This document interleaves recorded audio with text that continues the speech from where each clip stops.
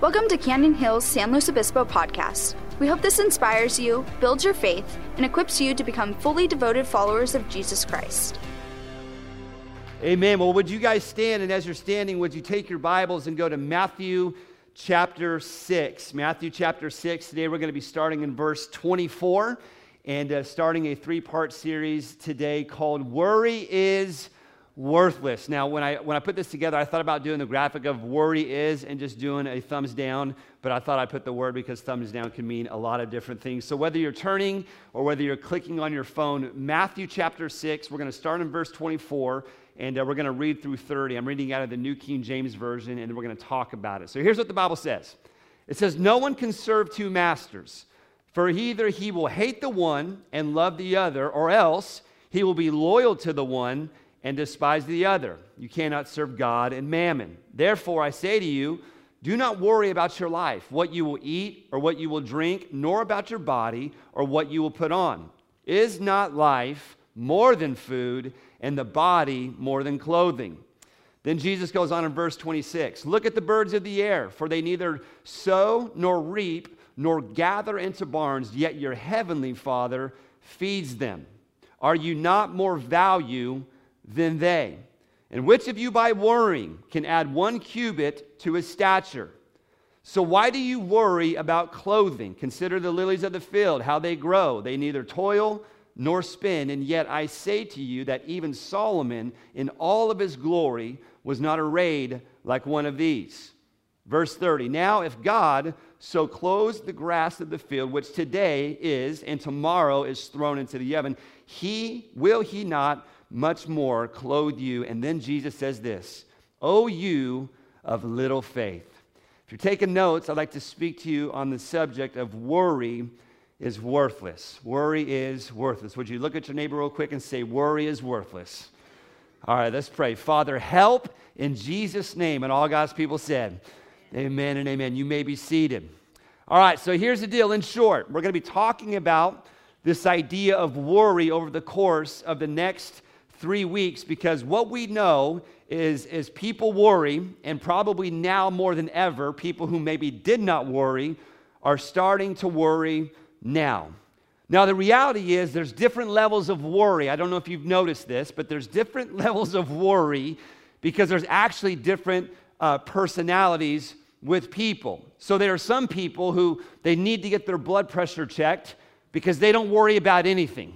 As a matter of fact, they don't worry about it so much that their spouse is actually worried about them because they don't worry at all. They're just kind of easy going. It's like we talk a lot about slow living, right? You come out to the coast, life's just easy, don't worry, be happy. These are those types of people where it doesn't matter what's going on, they're cool, they're calm, nothing worries them.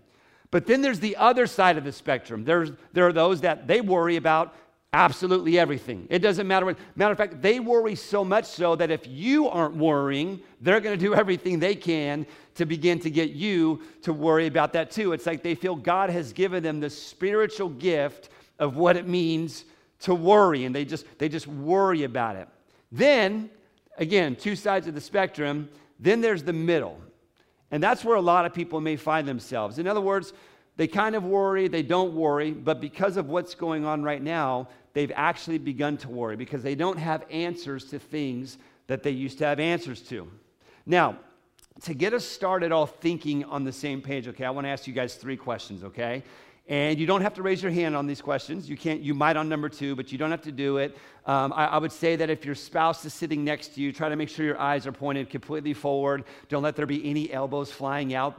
But 3 questions to begin to get us thinking and getting on the same page of this whole idea, okay? And here's question number 1. And I didn't come up with this question. You might know where it came from, but it goes like this. Who of you, by worrying, can add a single hour to your life? That's question number 1.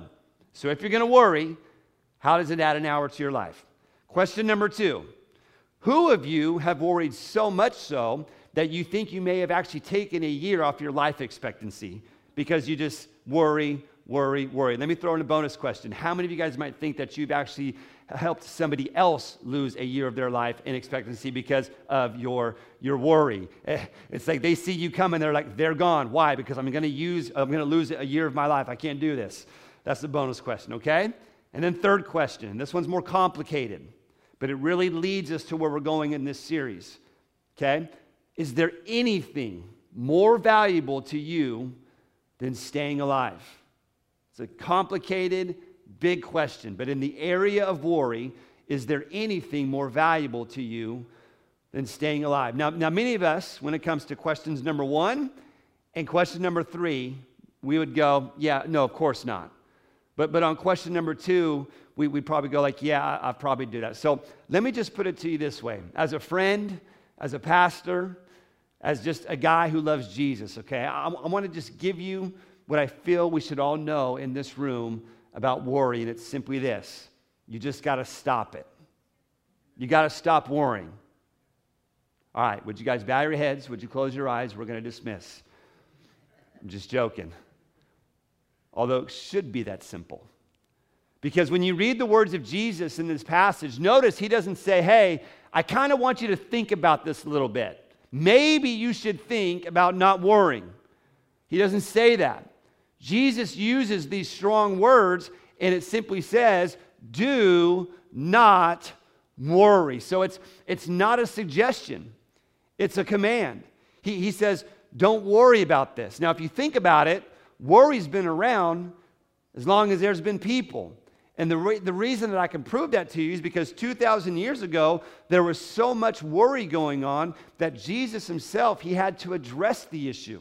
And what he does is he addresses the issue with definitive ideas and also a definitive answer to worry. So I want to give you the answer to worry that Jesus says, and then we're going to go back and go verse by verse through Matthew 6 to understand this idea of what it means not to worry. Here is what Jesus would say about worry for all of us to understand.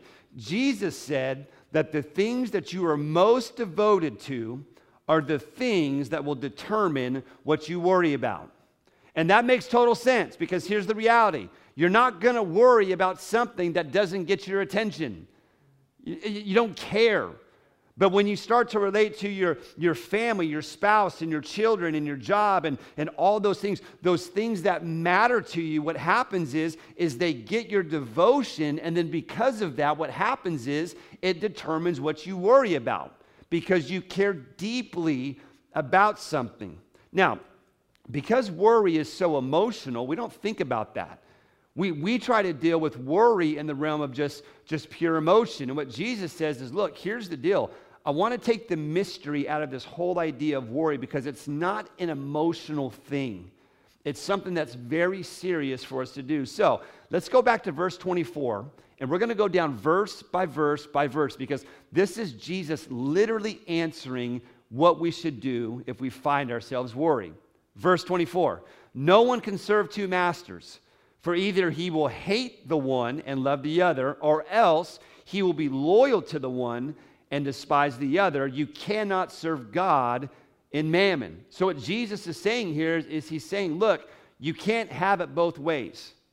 Either you're fully devoted to me, or you're fully devoted to mammon. What does that mean? Well, mammon is another word for money, but in essence, it's just stuff. Everyone say stuff. Jesus is saying you can't be devoted to me fully and to be devoted to your stuff because they're always at war with one another. So you might be sitting here and you might be saying, well, wait a minute. I love God, but I also love stuff. Are you thinking that? Like I love both. So what Jesus does in a wonderful way is he doesn't just leave the conversation there. Verse 24, he says, look, you can't have it either way, but look at verse 25. What's the first word? It says, therefore, meaning that this therefore is pertaining back to the verse before, which is verse 24, where you can't serve God and mammon, but then he doesn't leave us there. He says, therefore, I say to you, do not worry about your life. It's pretty general, though. But then he knows his audience. So Jesus goes, let me talk your language here real quick. He says, don't worry about your life And then again in verse 25, therefore I say to you, do not worry about your life, what you will eat or what you will drink, nor about your body and what you will put on. So he says to his audience, look, I know what you're thinking about every single day. You're thinking about these things. You're hyper-focused on these things. It's all you're thinking about. What am I going to eat and what am I going to wear? And then he goes on. So what does that look like for us today? Well, he would probably say, don't worry about if you're going to be able to retire. Don't worry about whether or not your kids are going to get into that school. Don't worry if you're going to be single for the rest of your life. Don't worry about whether or not you're going to be able to find a job that you love. Don't worry, he would probably say today, don't worry about what's going on in our world today. He would say, stop worrying about that. Don't worry about life. So then the person might say, well, wait a minute. Okay, Jesus, so are you saying that it's not important that we have food to eat or clothes to wear? Because he says that.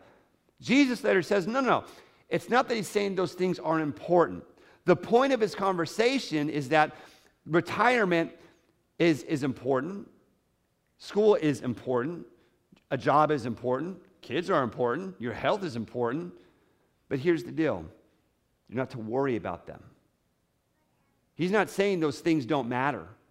He's just saying, don't worry about it. In other words, his point is simply this, is that there's uncertainty related to all of those things, but just don't worry about it. If I could put it to you this way, you can write it down. There is a way to face uncertainty tomorrow, but not worry about it today. Yeah, you don't know what tomorrow holds, but you don't have to worry about it. Yes, it's uncertain. Got it. We all agree. You don't have to worry about it. So then he says this, okay? So Jesus says, look, when it comes to your life, however you define it, don't worry. So then you might be saying, okay, well, Jesus, help me understand this a little bit more. And then Jesus starts to get more specific. The end of verse 25. Is not life more than food and the body more than clothing? So what Jesus is doing is he's pulling these people out of this hyper-focus. Everyone look at me real quick. And if you're watching online, just stare crazy into the screen. Okay, look. So many times in our lives with the things that we're worrying about, you're hyper-focused on it. It's all you think about. When you wake up in the morning, you're thinking about it. When you're going throughout your day, you're thinking about it. When you're even having conversations with people that you know and they're actually saying words towards you in a conversation, you don't hear what they're saying because you're worrying about these issues.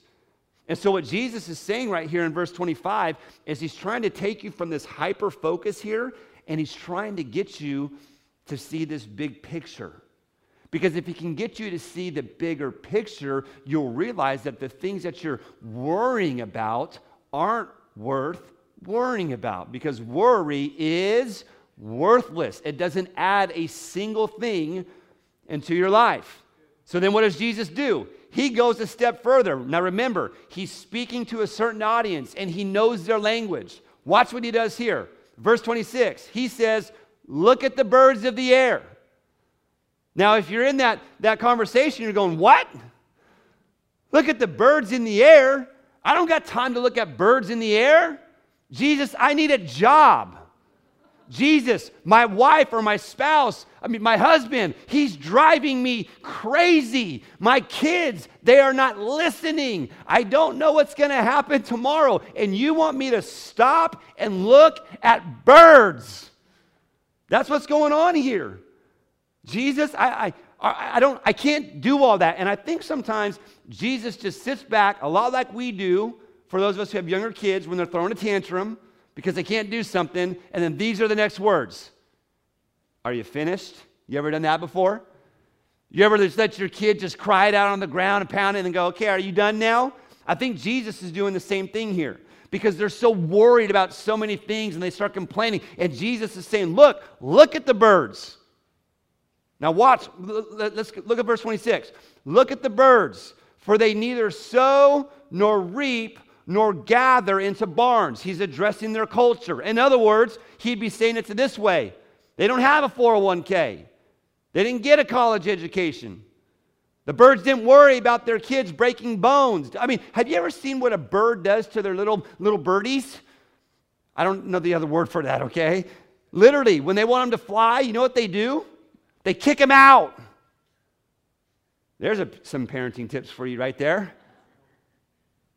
I mean, if you're thinking about birds here for a moment, they come and they're in a light little nest, and when mama's like, hey, look, it's time to go, kaboosh! Bird goes out. In other words, they don't have a care in the world.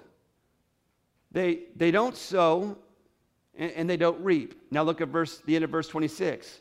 Yet your heavenly Father feeds them. Are you starting to see this? They don't have a worry in the world, a care in the world, because they know that their Father feeds them. Simply put, they're taken care of. So what does Jesus say at the end of verse 26? He says this, are you not much more valuable than they? Everyone look at me real quick. Do you believe that you mean more to God than a bird? You can answer that one if you want to. Yes? Congratulations. That is one of the greatest statements of faith that you can actually declare. That God actually cares for me. That I don't have to worry about a single thing because I mean more. Now here's the deal. I'm not trying to say go into denial about things because I understand the uncertainty of tomorrow. Many of us have things in our lives right now that we just don't know how it's going to play out. I'm not saying go into denial about it. What I'm saying, though, even to myself included, is stop worrying about it. Matthew 26:27, Jesus carries on. Which of you by worrying can add 1 cubit to his stature? The other translations would say could add an hour to your life. So why do you worry about clothing? Then he says this, he goes from birds to this. Consider the lilies of the field, how they grow. They neither toil nor spin. In other words, he's saying, you guys labor and you spin, and yet you still worry. He begins to talk about the flowers on how they're lazy and they do nothing, yet they look beautiful. They just are. Verse 29, and yet I say to you that even Solomon in all of his glory was not arrayed like any of these. Now, if God so clothes the grass of the field, which today is and tomorrow is thrown into the oven, will he not much more clothe you, O you of little faith? I want you to get ready to write this down. I'm saying it to myself. I'm saying it to you. I'm saying it respectfully. If worry is dominating your life, here's the thing. Worry is a faith issue at the end of the day. Worry is expressing little to no confidence in God's willingness and ability to take care of you. Here's the statement I feel people get stuck on. Well, I know God can, but I don't know if God will. I know He can, He's God, but I don't know if He will. I know God can take care of me. I know God can help me get into a good school. I know God can help me meet the right person. I know God can ensure my future. I know He can. I know He can. I know He can. I just don't know if He will. It's a lack of faith. And we have to consider it, all of us. We have to consider the fact of, do we or do we not trust God? So here's the question. What if, everyone say what if? What if you could wake up every day and live your life as if you were absolutely confident that God was your heavenly Father and that He could be trusted? What would your life look like? Saying this, I'm even preaching to myself. What would life look like if I woke up in the morning and said this, God, it's totally under control. 1,650 boxes every Tuesday. They're going to be gone. Why? Because you're God. So I trust you. I won't worry about it. Let me tell you where this series came out of. Your pastor panicking and worrying. 2 weeks ago, yes, we'll take the boxes. What do you need? Forklift, pallet jack, volunteers, parking lot, forklift. 1,650 boxes represents 1,650 people. Every single Tuesday until the end of the year. I don't even know the math, but it's got to be over 20 weeks. And I'm worrying. It wasn't even my idea. It was God's. And I'm worrying. But what if I just woke up in the morning and said, done deal? What would my life look like? And I'll be honest with you.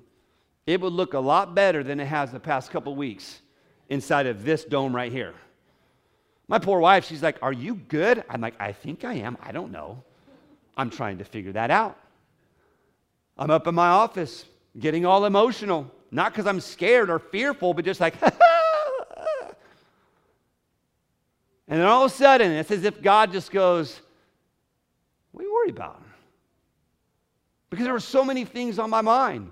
I mean, here we are. We're sitting in a room right now. I'm so thankful you're here. And I know some of you watching online, you're not coming, and that's okay. But I'm like, God, in the middle of everything going on, we're going to do this, and we're going to try to get volunteers in a time where everyone's kind of just being careful, and that's totally fine. And how are all of these pieces going to fit together? And then God's like, why are you worrying? I'm like, that's a great question, God. I should not be worrying. And here's what I know to be true. That might be my worry, but what's yours? Some of you can answer that just like that because you walked in here with it. And you think you're going to leave out of here with it. But I'm hoping today that you're going to be pushed towards Jesus and not worry. I'm preaching to myself. Worry is a faith issue. Do I or do I not trust God? Do you or do you not trust God? Because your life will look really good.